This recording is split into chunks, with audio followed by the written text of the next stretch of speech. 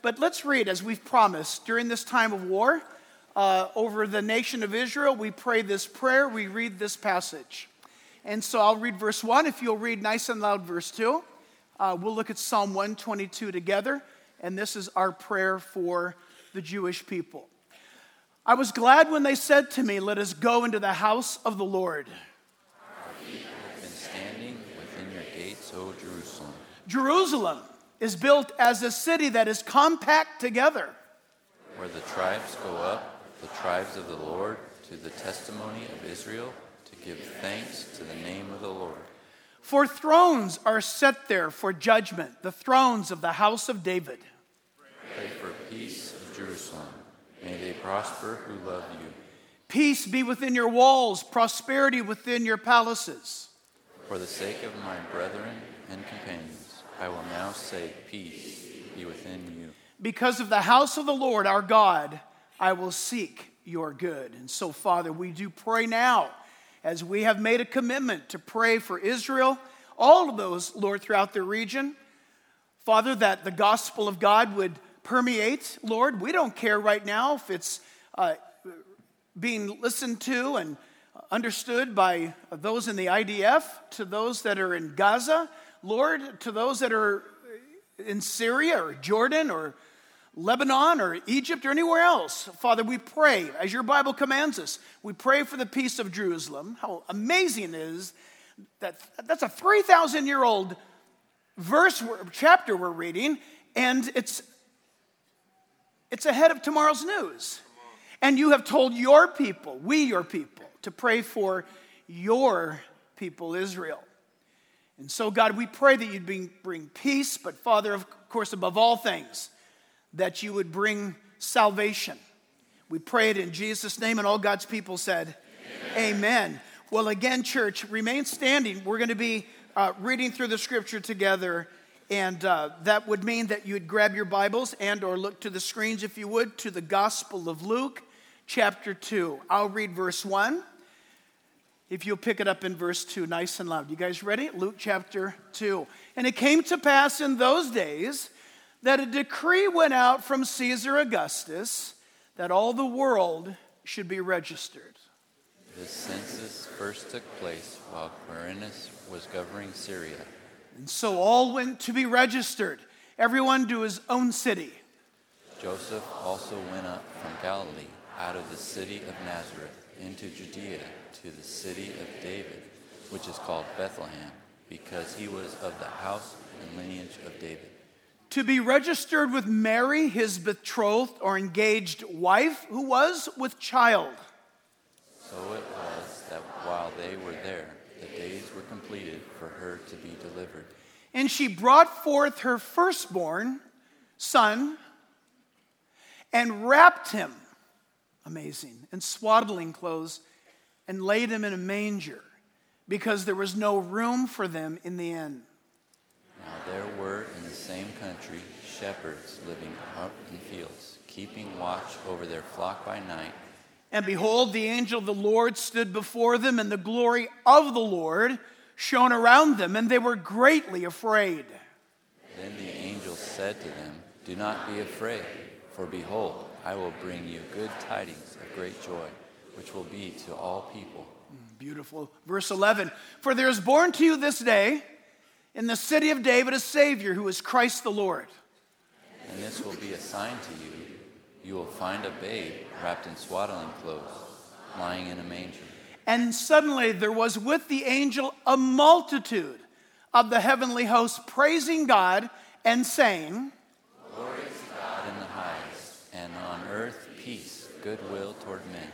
And so it was, when the angels had gone away from them into heaven, that the shepherds said to one another, "Let us now go to Bethlehem and see this thing that has come to pass, which the Lord has made known to us." And they came with haste and found Mary and Joseph and the babe lying in the manger. I lost my place. Now when they had seen him, they made widely known the saying which was told them concerning this child. And all those who heard it marveled at those things which were told them by the shepherds. But Mary, listen to this, kept or retained all these things and pondered them in her heart. Then the shepherds returned, glorifying and praising God for all the things they had heard and seen as it was told them. Father God in heaven, we pray for the moving of your Spirit, not only in this room and in each heart, Father, those that might be viewing, and Father, for that matter, that you would even cause this Christmas season to be a wake-up call to our nation and beyond. Lord, for decades, maybe for centuries, the United States has been the trendsetter. At the start, for many good things. Of late, not so good. But Lord, you can revive the covenant that you made with our Pilgrim fathers.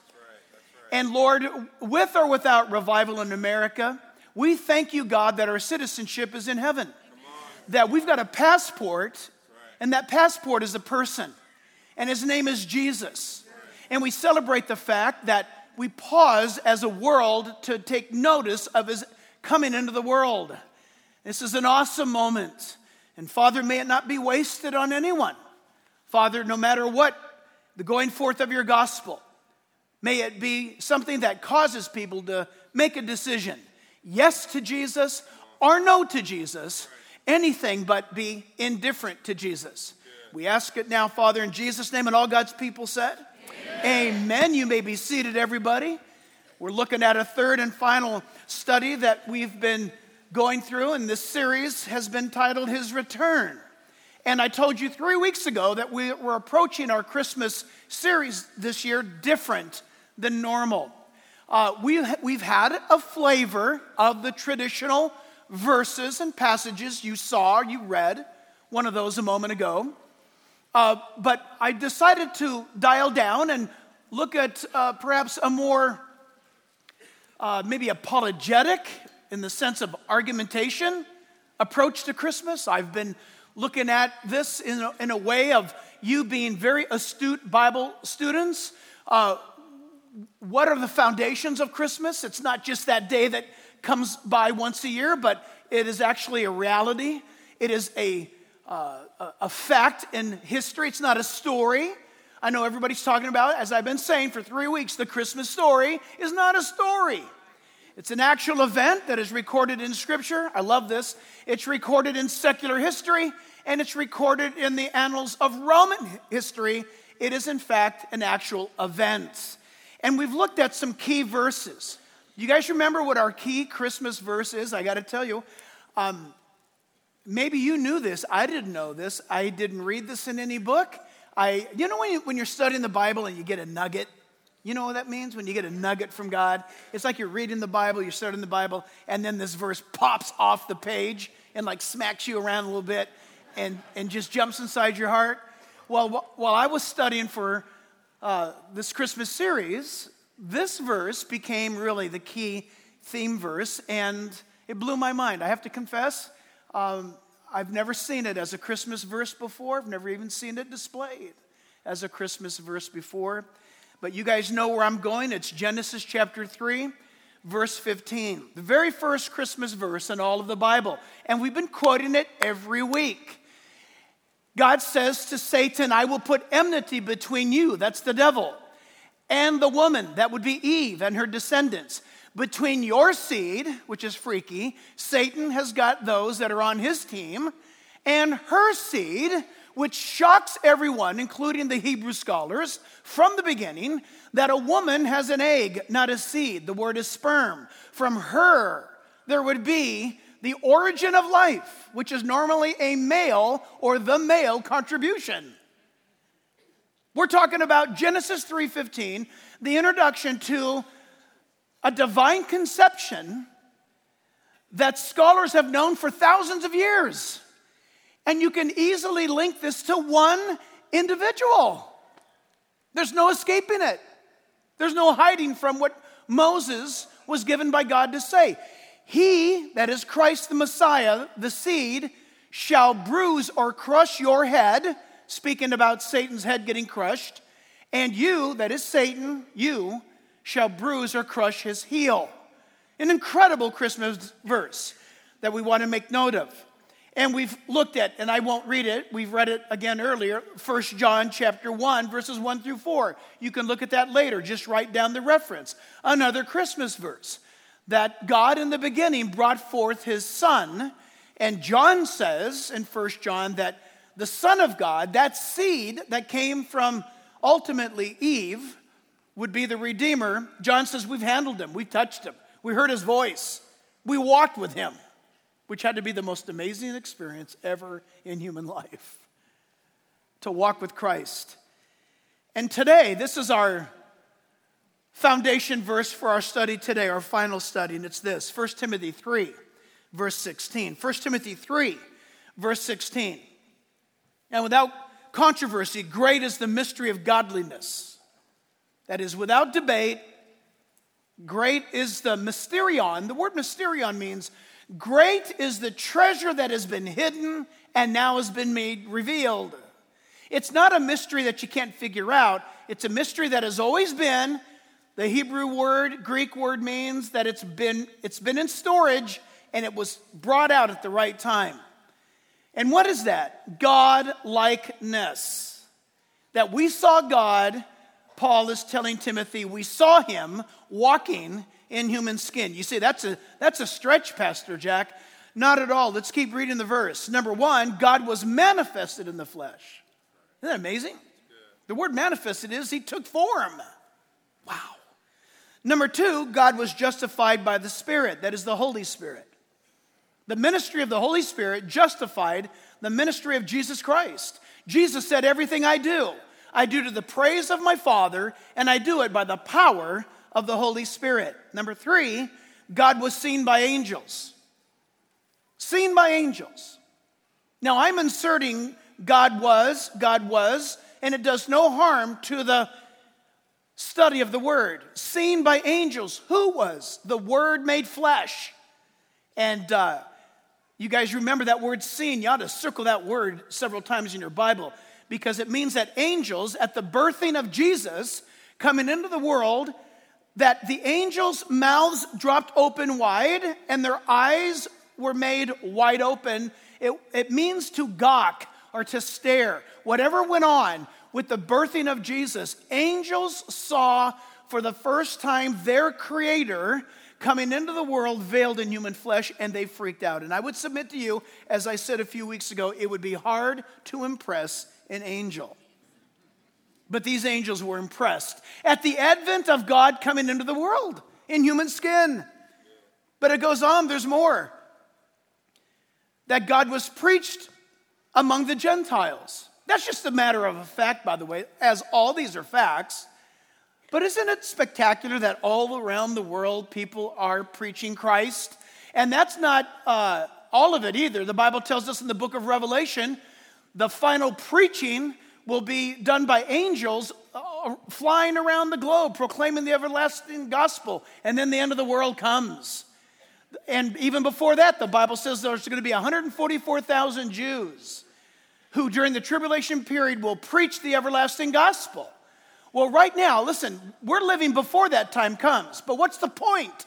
The preaching of the gospel. It's amazing. And that's what we're here today to celebrate, is the preaching of the gospel of Jesus Christ, which is this truth, that for God so loved the world, that he gave his only begotten Son, that whosoever, I love saying whosoever, that whosoever, well, I don't know about that person over there, whosoever would believe on him would not perish but have everlasting life. The qualifications is what Christ has provided. Our responsibility is to say yes to him and to come to him in repentance of sin, knowing that I've sinned, you've sinned, we've all sinned. We've all had bad thoughts. We've all had pride, arrogance, immorality, whatever it is, and that guilt came upon you. And then when you find the gospel, you can, oh my goodness, when you hear the gospel, I remember hearing the gospel on June 20th, 1977. I didn't know the gospel. I'd never heard it before. But when I heard that Jesus died for my sins, nobody in that room had to tell me, oh, psst, Jack, by the way, you are a sinner. You might want to think about that. Nobody had to tell me. I knew it. And when I heard that there was a way out of it, I took it. And that's the Christmas Christ. That's what he came into this world for. And we are a very grateful people. And then one more thing before we dive into all of this. In Titus chapter 2, verses 13 and 14, the Bible says for us here today that we're to be looking for the blessed hope and the glorious appearing of our great God and Savior Jesus Christ, who gifted himself for us. Well, that sounds like Genesis 3:15. That he might redeem us from every lawless deed and purify for himself his own special people, zealous for good works, that is excited to live a life that is pleasing to God. So very quickly, church, we're going to run through what we're standing on, and that will launch us into where we're going today. His return means this. We saw in number 1 that the promises of his return are throughout the entire Bible. The promises of his return. Church, with all due respect, I'm going to be a little sarcastic today. I'm just feeling it in my bones. I got to tell you right now, I challenge anyone of any belief system. I don't care who you are. I don't care what cult you belong to. I don't care if it's atheism, which is a worst religion of all, is that you believe in nothing. That's a strange thing. To test your heart, to announce to you that in this book, from cover to cover, there's a promise that is given about his return. And there's multiple returns, if I might put it that way. When Adam and Eve sinned in the garden, God promised a return in Genesis 3:15 that the Messiah would come through her descendants, Eve's descendants. Remarkable. That's a promise of his coming. And then when Christ came, we know that he was born in Bethlehem. And the Bible tells us exactly when he would be born and where he would be born in his return. In a sense, Christ would return to the created world that he had established, but a fallen world. Man had made it. And he came to redeem it. And then the Bible tells us that he's going to return for his church at any time. It's actually more than a return, it's an appearance. The Bible says, we'll read it later, that Christ will appear in the atmosphere to draw all of his believers to himself before that great and terrible day of the Lord, it says. The great and terrible day of the Lord is referred to as the tribulation period, when there's that final return of Christ in the second coming, when he establishes his throne. Listen, his throne in Israel, the Bible says. That statement would have been premature until May 14, 1948. That ought to get you to sit up. The Bible says he's going to not only come to Israel, but the Bible says he's going to establish his throne in Jerusalem. There's a Jerusalem today on the map, my friends. This is an important truth. And then we saw that there's a purpose of his return, always. And we summed it up this way. Every time the Bible speaks about the return of Christ, from Genesis 3 to Revelation 22, it's about redemption. Remarkable. Thirdly, we saw that there's the proclamation of his return. We've got a message to preach. No other religion has got this message that you and I have. Think of it. We're the only ones, because we've studied the Bible. And in this gathering, by the way, I'm happy to report. You say, what do you mean? Who are we? Who are you people? If you're visiting, you're saying, who are you? We're just a bunch of people that have been saved by the grace of God. And look around you. Look around you. There's white, there's black, there's Polynesian, there's Asian, there's wealthy, there's middle class, there's poor, there's tall, there's short. It doesn't matter. Do you understand? It doesn't matter. Well, what membership are we? I don't know. If you figure it out, tell us. Tell us, because you know what? All we are is Bible believers. We're Bible followers of Christ. Okay? And there's no membership that we can give you. Here you go. Because God knew when he told us, as soon as we got a membership card, we'd probably put it on our lapel or strut around showing it. Hey, what is that? That's my ticket to heaven. What is it? That's my First Baptist membership card. There's no membership except one, and that is believing in Christ, who died on the cross and rose again from the dead. And you put your faith in him, and the Bible says the Holy Spirit is the one that places you as a member into the body of Christ. I love that. I love it. The proclamation of the gospel. We also learn that there's an environment to his return. This was kind of encouraging, believe it or not. in a darkened world in which we live in. Whenever Christ returns, in all of the events and all of the accounts from Genesis 3:15 onward, he always comes in the darkest, most sinful, most hopeless moments of mankind's existence. I love that. Have you looked around in the world? Oh, come quickly, Lord Jesus. Right? Man, I hope you have a biblical worldview. I hope you're a follower of Christ. Jesus said that's being born again. I hope you know that. Because if you have that new life within you, the darkest days simply tell you that they can only be dark because there's light. You ever think of that? Isn't it interesting that the scientists will tell us that the night is the darkest just moments before the sun begins to rise? And the Bible tells us that Christ is coming with healing in his wings. And I love that. We also learned about the essence of his return. He is holy, he is righteous, he is Almighty God, he's God incarnate, Jesus Christ. There's God the Father, God the Son, and God the Holy Spirit that make up one God manifested in three persons. We don't believe in three gods. Just like maybe in your home, you live at 123 Maple Lane, and there's Mama Bear, Papa Bear, and Baby Bear. All three of them are different, but they have the same last name. How about that? Think of that for a moment. They all live in one address. Different personalities, but one family unit, as it were. God the Father. And God the Son came into this world to take on human flesh to reveal to us the very nature of God and his essence. And then we saw the effect of his return. The Bible tells us that those who truly believe that Christ is coming back have given their lives to Christ. I hope you have. And by the way, it's an actual tangible thing that you do. And if that happens, it's going to affect your life. And all around the world, listen, I was just listening yesterday, somebody was asking a question of a famous Christian thinker. They said, why is it in Europe there's such a massive exodus from the church in Europe? Many churches have died in Europe.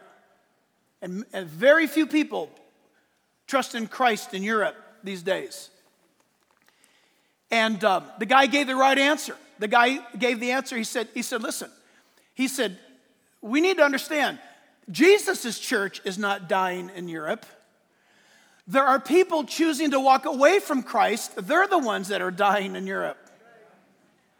What that means is God has his believers everywhere. But what is indicative of them being a believer is the fact that being a new creation affects their life. They are affected. So I don't see that very often. I agree with you.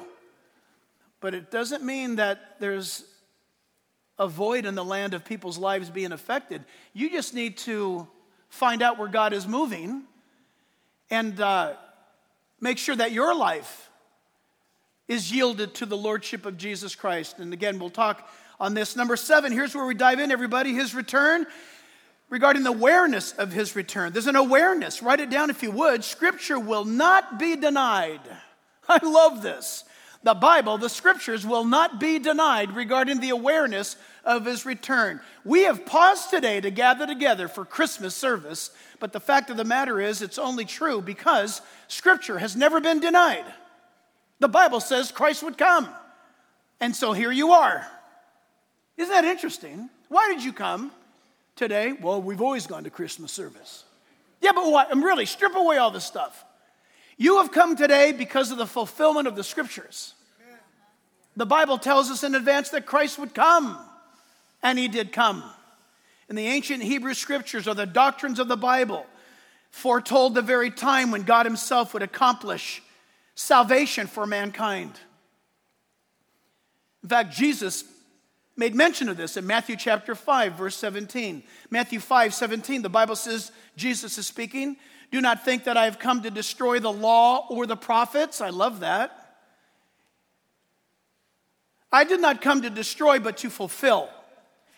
For assuredly I say to you, till heaven and earth pass away, one jot or one tittle, one comma and one hyphen original language, will by no means pass away. Listen, will by no means pass from the law till all is fulfilled. Jesus Christ came to fulfill what you and I could never do. He did it for us. Simple as that. And he would say to you right now, because I did it for you, you need to come and you need to hide inside of me. Isaiah chapter 55, verse 11. Isaiah 55:11 says, so shall my word, think about who the word is, be that goes forth from my mouth. It shall not return to me void, but it shall accomplish what I please, and it shall prosper in the thing for which I've sent it. The power of the word of God. It's an amazing thing to realize, people, that when we are being awakened to the truth, and if we listen, and if we get an understanding of the truth, and we can even say, wait a minute, are you telling me that God foreordained the coming of his son Jesus, born of a virgin, on Christmas morning, to die on the cross for my sins and be resurrected from the dead, and that he's coming back, and that all those who put their trust in him would not perish but have eternal life? Are you telling me that I can take my sin and give my sin to him in repentance, and he will give me his righteousness in return? That's exactly what I'm saying. The moment you hear that, listen everybody, the moment you hear that, you've been placed on notice by heaven. You're now, listen, you've been served, as it were, a subpoena from heaven. God has made the announcement, and you've even repeated it back. Is that what you're telling me, Pastor? Yes. If you understand that, and if you hear that, it is now a burden upon you. Let's be honest, it's a burden upon you to either say yes to Christ or no to Christ. Isn't it remarkable? You can't be in the neutral. Scripture will not be denied. Every word will be fulfilled. The Bible tells us in Hebrews chapter 1, verse 5, Hebrews 1:5, for to which of the angels did God ever say, by the way, that's Psalm chapter 2, verse 7, you are my son, today I have begotten you or glorified you. And again, I will be to him a father, and he shall be to me a son. Think about this. Hebrews chapter 1, verse 6 goes on and says, but when he again brings the firstborn into the world, he says, let all the angels of God worship him. Verse 7, and of the angels, he says, who makes his angels spirits and his ministers a flame of fire. But to the Son, God says, this is Psalm 45, verse 6. Listen to this. God says in Psalm 45, verse 6, God is speaking. Are you guys listening? Yes. God is speaking, and this is what God says. Your throne, O God. Say what? Is forever and ever a scepter of righteousness, is the scepter of your kingdom. God said that about his son. Oh, if you're Jewish today, you go study that one. Yeah, dive into it. So I'm not allowed to read that portion of Scripture. Listen, draw the curtains, go to the bathroom, hide, go into your closet, get a flashlight, turn to Psalms 45 and read it. God says to God, you are my son. Today I have begotten or glorified you. It's exactly in line with Genesis 3:15. The second thing is this, his return and the awareness of his return, church, is the fact that history cannot lie. You say, wait a minute, Pastor, are you sure about that? Oh, no, let me say this again. History cannot lie. History is history. There are people who lie about history. There's a big difference. Those are called, they're called by a lot of names. Yeah, I didn't think of that one. She said, a liar. Yes, revisionist. Revisionist, that's a big deal. You have to pay a lot of money to get exposed to a professional revisionist these days. You got to go to Princeton or Yale or Harvard to be educated by a revisionist. We say, what is that?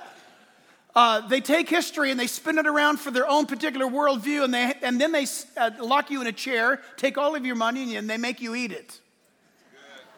And that's what you come out of school with a a very dangerous piece of paper and you're spewing falsehoods. And then when you actually bump into a history book and read it for yourself, you're shocked about what really happened.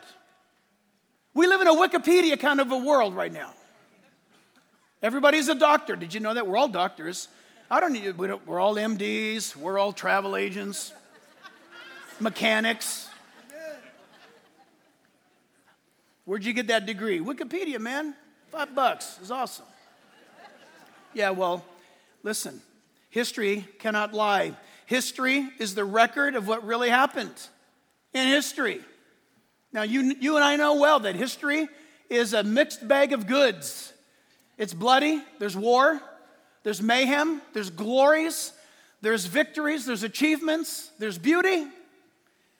But it's this fallen world, isn't it? Where does all the pain and sorrow and suffering come from? A fallen world.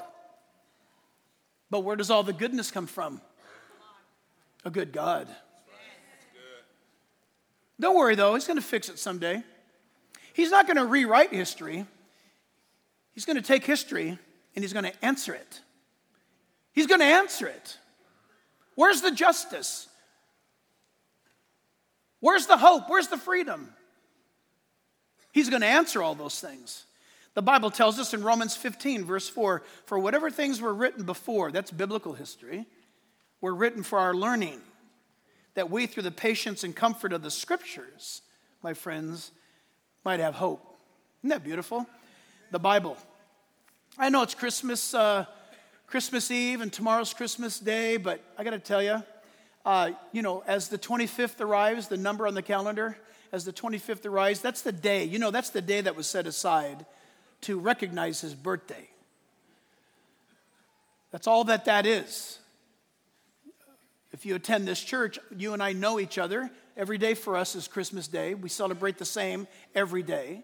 If you're new here, this is your first Sunday here. This Sunday is no different than any other Sunday. It's just that I'm wearing a tie. Under protest, mind you. I'm doing this because if it helps you listen to me, I'll wear it. I just don't want to. But this is a normal Sunday. We're going through the Bible like normal. And it's all about the Scriptures. We study the Scriptures. In 2 Peter chapter 2, verse 1, the Bible says, but there were also false prophets among the people. Listen to this, chilling warning. Even as there will be false teachers among you. What are they going to do? How am I going to know?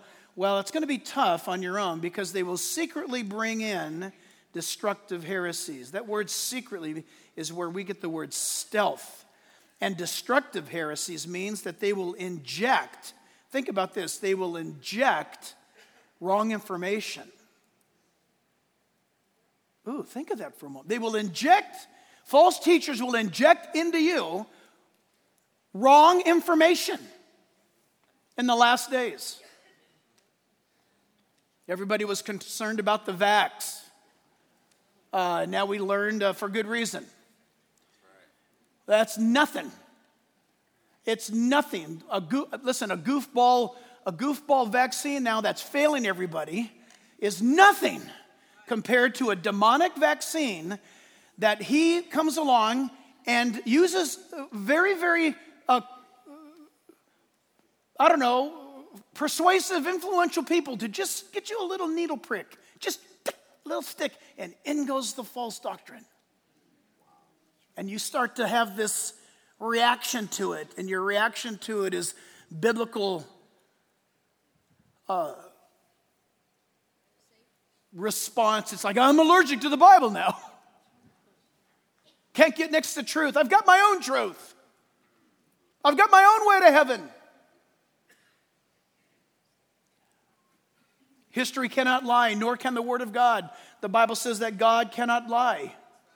People always get a big kick, when they ask you, is there something God can't do? You just said God can do anything. Is there something God can't do? There's a lot of things that God cannot do. He can't be stupid, for one thing. He can't sin. Think of that. There's a lot of things that he can't do because it's dumb to do those things.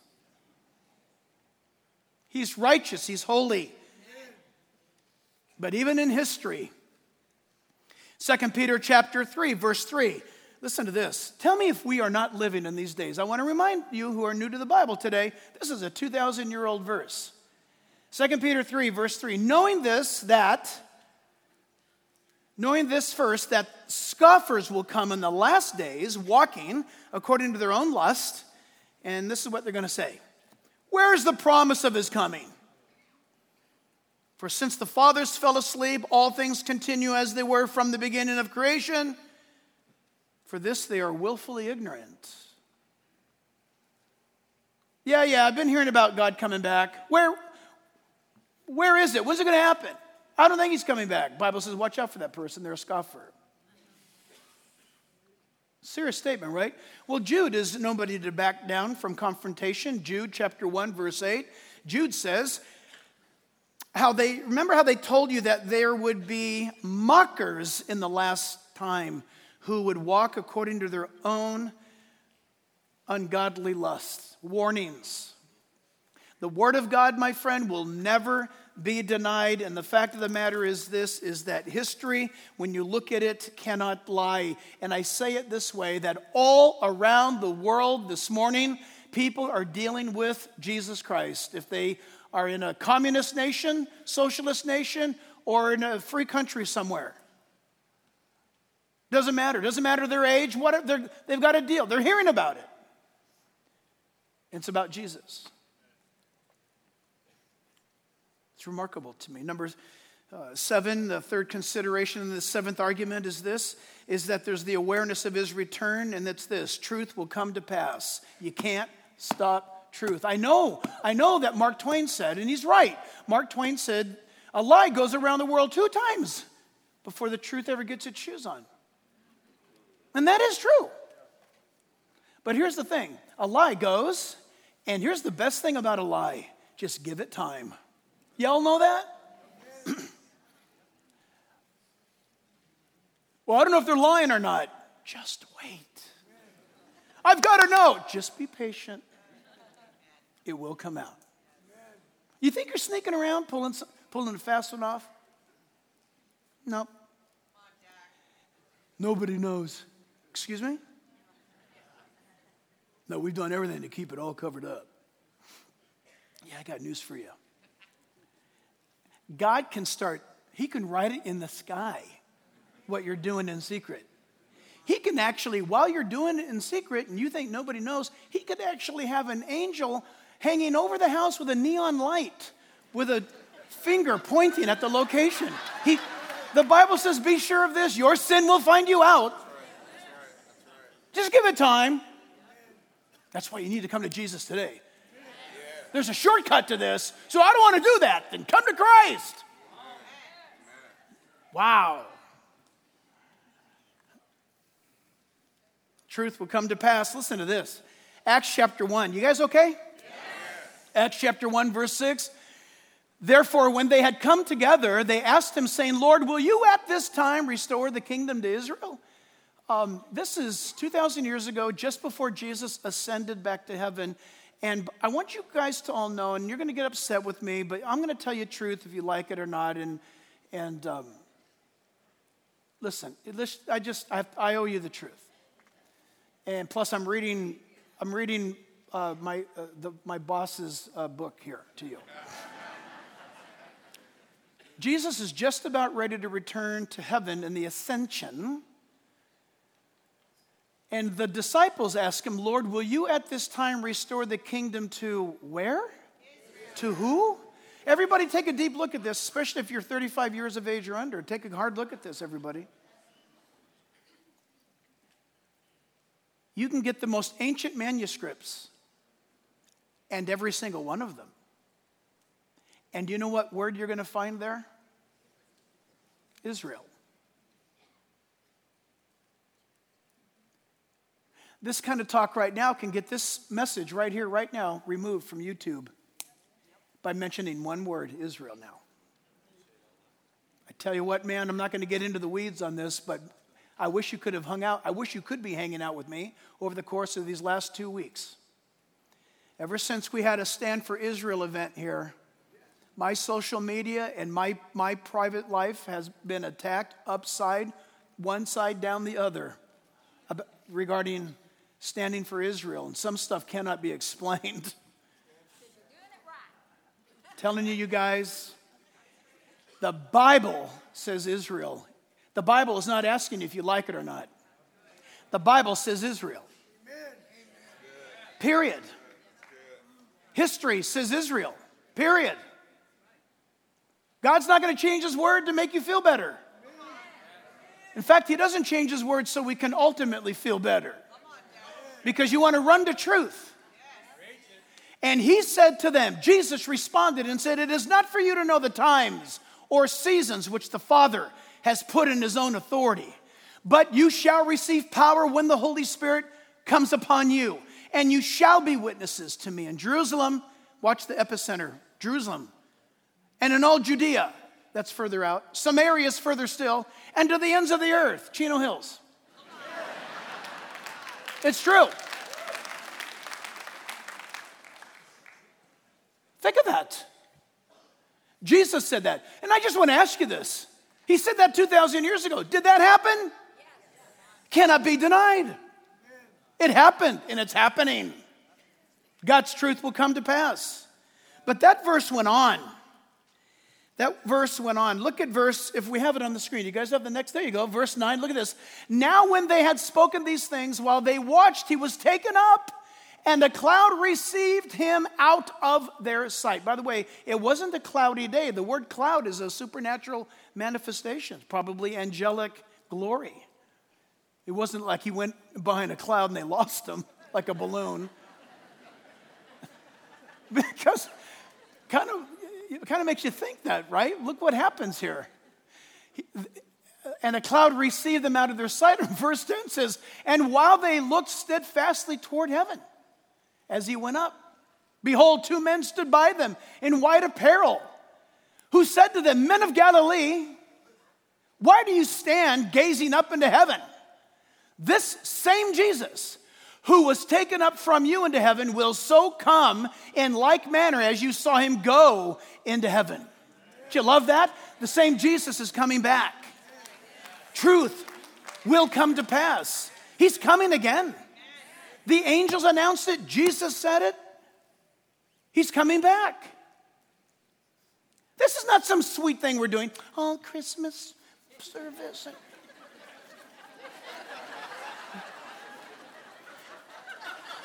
Listen, he's coming again. He is literally returning. Wouldn't it be the ultimate hypocrisy to celebrate Christmas all your life and then not believe that he is coming again? What are you celebrating? Oh, Jesus came 2,000 years ago. Well, you ought to celebrate the fact that he's coming again. You say, what? Wait, what? He what? Yeah, he's coming again. You ought to celebrate that. If that makes you a little bit nervous, that's pretty serious. He doesn't want you to be nervous. He wants you to be ready. Number 8, the awakening to his return. If the Bible said that Jesus was going to be born in Bethlehem and then live his life, die, be resurrected from the dead, leave, and then come again, then listen, you and I need to be awakened to his return. And it's this way. His return, friends, is without a warning. Mark that down. Very, very carefully, you need to mark it down. Make no mistake about it. His coming again, and the proof of it, is that he came the first time. Maybe you have Jewish friends, as I do. I have many Jewish friends, and they'll tell you, we're waiting for the Messiah to come. And I tell them, I remind them, I'm not waiting for the Messiah to come the first time. You're waiting for the Messiah to come for the first time. I'm not. I'm waiting for the Messiah to come the second time. This is his second coming. But regarding the fact that Christ is going to come for his church is an awesome promise that a lot of people want to debate today. I've been really blessed and honored that there's a publishing firm that is going to re-release a tremendous book by Dr. Charles Ryrie, who is a hero of mine. He's in heaven now. But they've asked if I would write the foreword to that book, and I got so excited I can't even start on it yet. I try and I don't know where to begin because everything I write stinks. And it's like, oh no, oh. And then I get it. Because listen, the guy just systematically took the Word of God and let the Bible argue for why Christ could come back for the church at any time. It's called the imminency of Christ. It's very simple in Scripture, but people have made it complicated. I've just found this to be true. Those who love Jesus, they may differ on theology and certain things, but no matter what, those who love Jesus, they can't wait to meet Jesus. And if today's the day, then so be it. Think about that. So it's without warning. John chapter 14, verse 3. Jesus said, if I go and prepare a place for you, I will come again and receive you to myself, that where I am, there you may be also. Wow. Well, where is he? Can you guys take your index finger and point to where he is right now? Go ahead. Okay, some of you little theologians, I got that. I saw that. Yes, it's true. We already know he's in your heart. Just for the record, we'll edit it for TV and make it look really awesome. So when Jesus said, I'm going to go away and prepare a place for you, where did he go? Oh, yeah. And he said, I'm coming back to take you to myself. Why would you do that, Jesus? Because where I've been, I'm going to take you there. Yeah, that sounds good to me. Yeah. Could you hear that? That faint, let's go. What will it be like? When it happens, we do not have to guess. 1 Thessalonians 4:13. You know, I figured I'd throw the kitchen sink and everything else that comes with it into this message today. If you're visiting us for the first time, you're going to get 4 years of theology in 55 minutes, just like a college class. I got 10 minutes left. 1 Thessalonians 4:13, Paul, the apostle, is speaking to those in Thessalonica, which, by the way, if you're ever on a cruise, go visit Thessalonica. It's one of the oldest inhabited cities in the world. It's awesome. But I do not want you to be ignorant. The word is, I do not want you to be uninformed. Don't be dull about what I'm going to talk to you about. And isn't it amazing today that most churches, you walk into a church and you ask to speak to the ministry staff and say, tell me, what can you tell me about the difference between the first coming of Christ, the rapture of the church, and the second coming of Christ? And you know what? Sad to say, many pastors will go, what? That's your first hint to turn around and walk out of that church. The Bible says, don't be dumb about this. Concerning those who have fallen asleep or died in Jesus, lest you sorrow as others who have no hope. For if we believe that Jesus died and rose again, even so God will bring with him those who sleep or died in Jesus. For this we say to you by the word of the Lord, that we who are alive and remain until the coming of the Lord will by no means precede those who are asleep or their bodies are in the grave. Their bodies are in the grave. Think of this. We go to Forest Lawn. We bury your uncle who was a believer. His body is in the ground, but he is with Jesus in the instant. To be absent from the body, the Bible says, is to be present with the Lord. So we're just burying his body. Like a turtle shell, it's a shell. And now we're lowering Uncle John into the ground until the day of resurrection. And, you know, and yes, and listen, can you imagine? Keep that picture in your head right now and watch what happens. For the Lord himself will descend from heaven with a shout, with the voice of the archangel and the trumpet of God, and Uncle John's body will rise first. You just put him in there. It's like a Pop-Tart.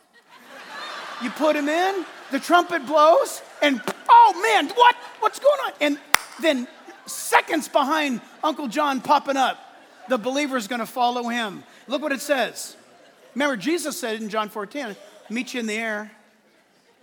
That's where I'm going to meet you. Watch this. For this we say to you by the word of the Lord, that we who are alive and remain until the coming of the Lord will by no means precede those who are asleep. For the Lord himself will descend from heaven with a shout, with the voice of the archangel, the trumpet of God. The dead in Christ will rise first. Then we who are alive and remain shall be, and there's the Latin word, caught up, raptured, together with them in the clouds to meet the Lord in the air. And thus we shall always be with the Lord. Therefore, comfort one another with these words. Wow. Please make sure that you're going to join us on that one. Listen, if we die of old age, then that's going to be pretty soon anyway, even if you're young. Think about it. See how fast time's going? Listen, so what if Jesus doesn't come back? Well, listen, we're supposed to be ready to meet him any moment now, but it doesn't matter because even if we all live a long, long life, it ain't that long. The Bible says man's life compared to eternity is but a vapor of smoke, a vapor of steam. What's going to happen to us? 1 Corinthians 15, verse 50. Now this I say, brethren, that flesh and blood cannot inherit the kingdom of God, nor does corruption inherit incorruption. So we have a problem. There's got to be some sort of a change. Behold, I tell you a mystery. We shall not all sleep or die, but we shall be changed. In a moment, in a twinkling of an eye, at the last trumpet, for the trumpet will sound. The dead will be raised incorruptible. Notice what Paul says. The dead will be raised incorruptible. He says, and we shall be changed. Isn't that an amazing statement? Hey, the dead's going to pop out of the ground like Pastor Jack's Pop-Tart analogy, but we who are alive and remain at that moment will meet them in the air.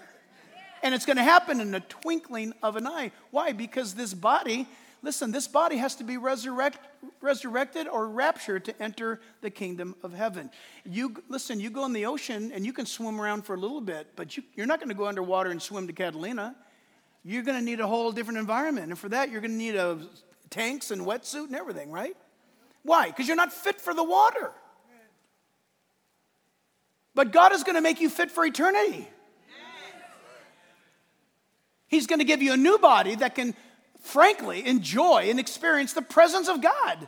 Right now, we can't. If God showed up in this room right now, we'd all be dead like a nuclear blast. The Bible says that nobody can be in his presence and live. Why? Because I'm stuck in this carcass. This body is limited. It's not going to work. So that means it's to be expected. His return is to be expected, church. Jesus said in Revelation 22, verse 7, behold, I come quickly. Blessed is he who keeps the words of the prophecy of this book. And the whole thing is, I'm coming quickly. That's right.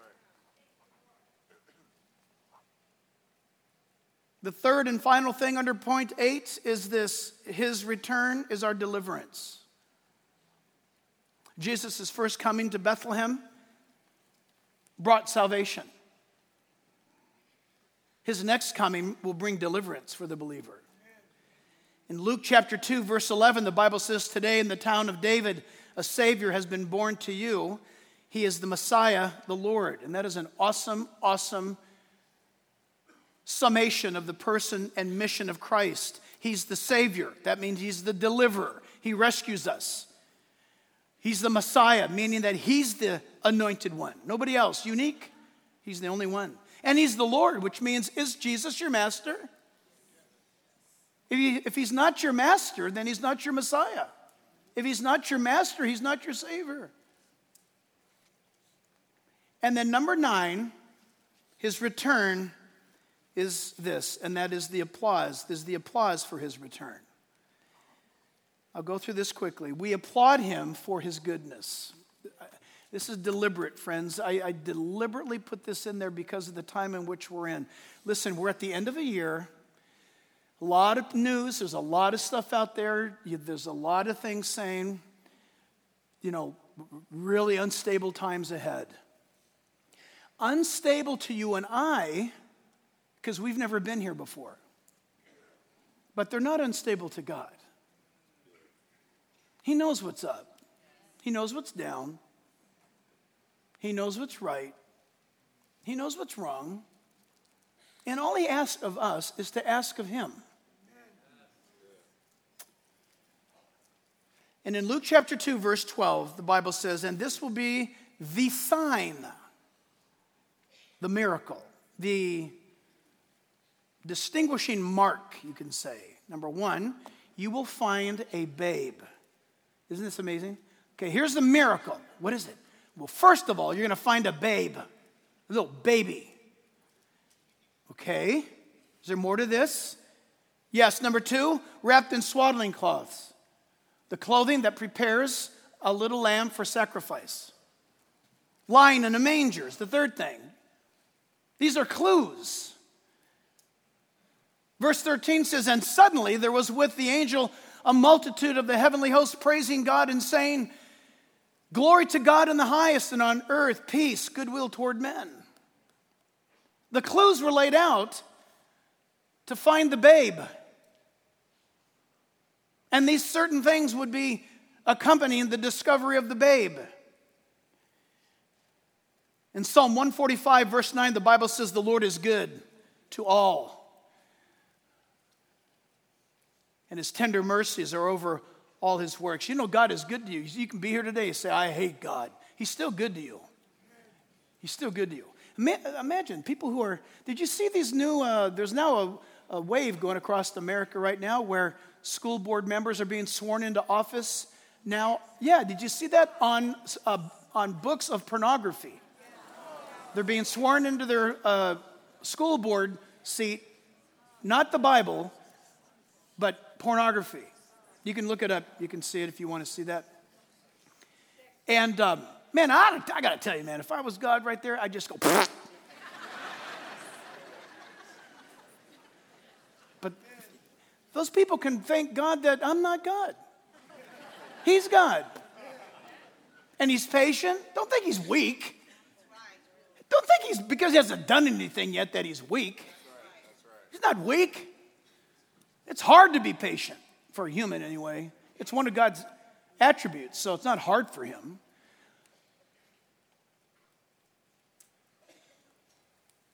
But I would suggest to you that you should stop and consider what good things you have in your life so you can applaud him for his goodness.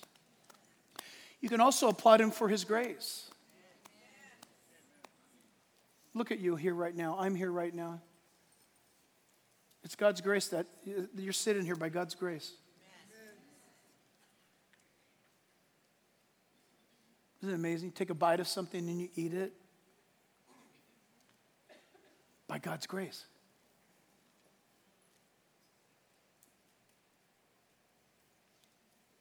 You're going to make it through the end of this day by God's grace. Even if you don't even believe in him, he still gets you through. The Bible says it's the goodness of God that leads a man to repentance. In the midst of all of the ugly, can't you see the good? I know you can. You just choose to focus on the ugly. Don't do that. In fact, it's the ugly that proves there's the existence of God. Because ugly, listen, ugly, mean, and death cannot create itself. The ugly, mean, and death has to pervert that which is beautiful, gorgeous, and alive. Death can't bring anything in. Only life can. But listen, death happens when life is disconnected from God. And then finally, it's this: we applaud him for his gift. You gonna open gifts today, are you? Tonight? Tomorrow? You're gonna open up something. What'd you get me? Gifts are kind of weird. It's a weird thing. Gifts are interesting things. You know, we do this based on God giving us his son. You ever think about where that came from? And if you read Wikipedia, it's got a whole different definition as to why we give each other gifts. God gave us his son and we applaud him. And I don't mean like a golfer's clap, I'm talking about an exuberant praise. Yeah, okay. Yep.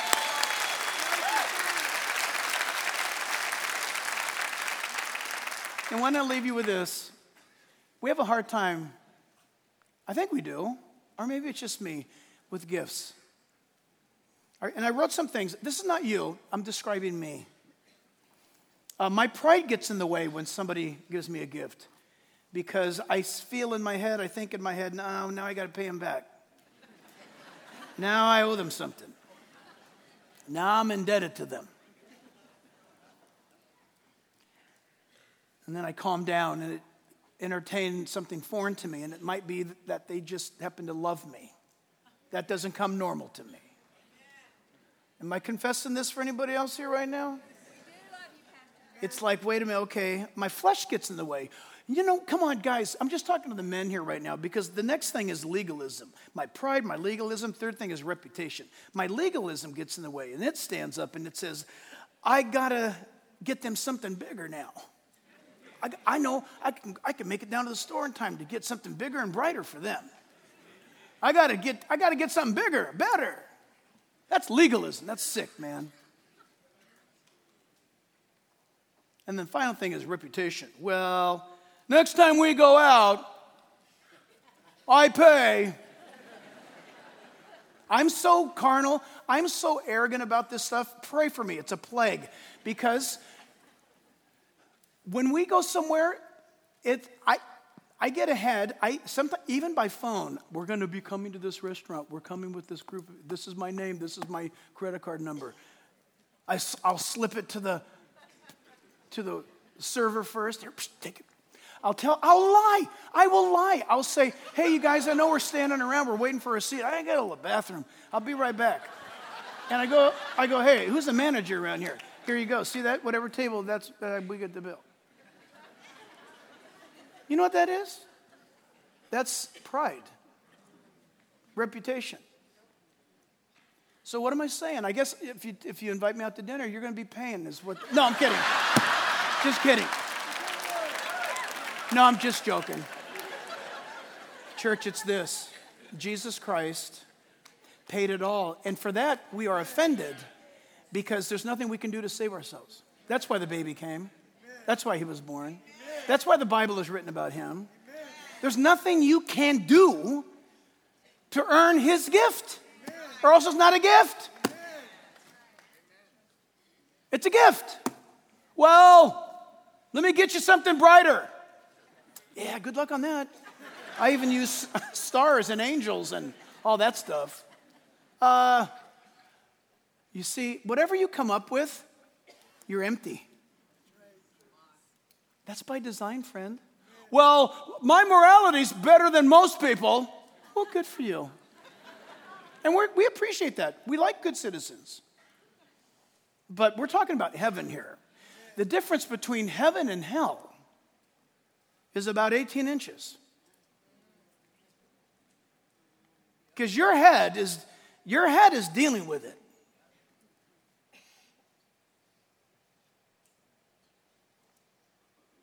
But is it in your heart? Listen,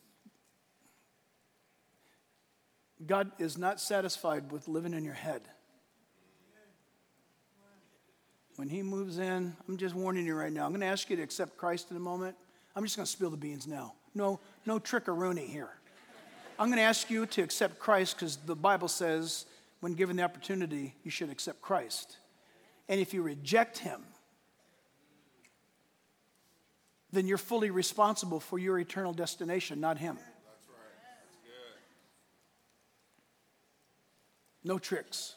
I'm not going to gimmick you. I'm not going to plead with you. If the Spirit of God has been speaking to you, you respond to him. But maybe today you're thinking, you know what? Some of this stuff's got me thinking.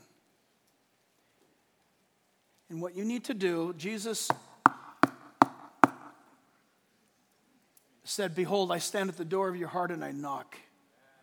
If any man will open up and let me in, it's a beautiful word. He said, I will sup with you, S-U-P. It means to take your hand and to dip the bread or the meat in the same sauce or whatever it is and eat it, and you do the same thing, and by that we become one.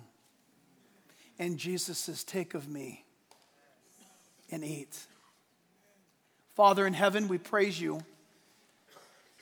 We thank you, Lord God. 364 days ago, we were wondering if we were going to have another chance to have a Christmas service.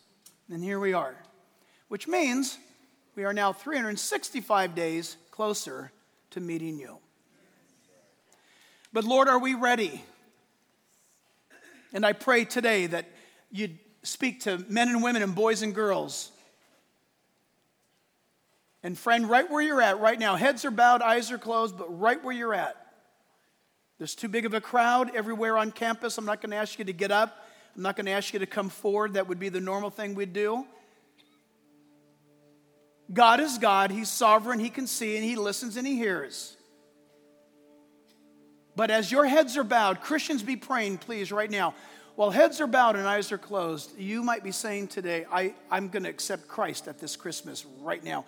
I'm going to do what you said earlier. I'm going to exchange my sin and guilt for His righteousness and freedom, His new life.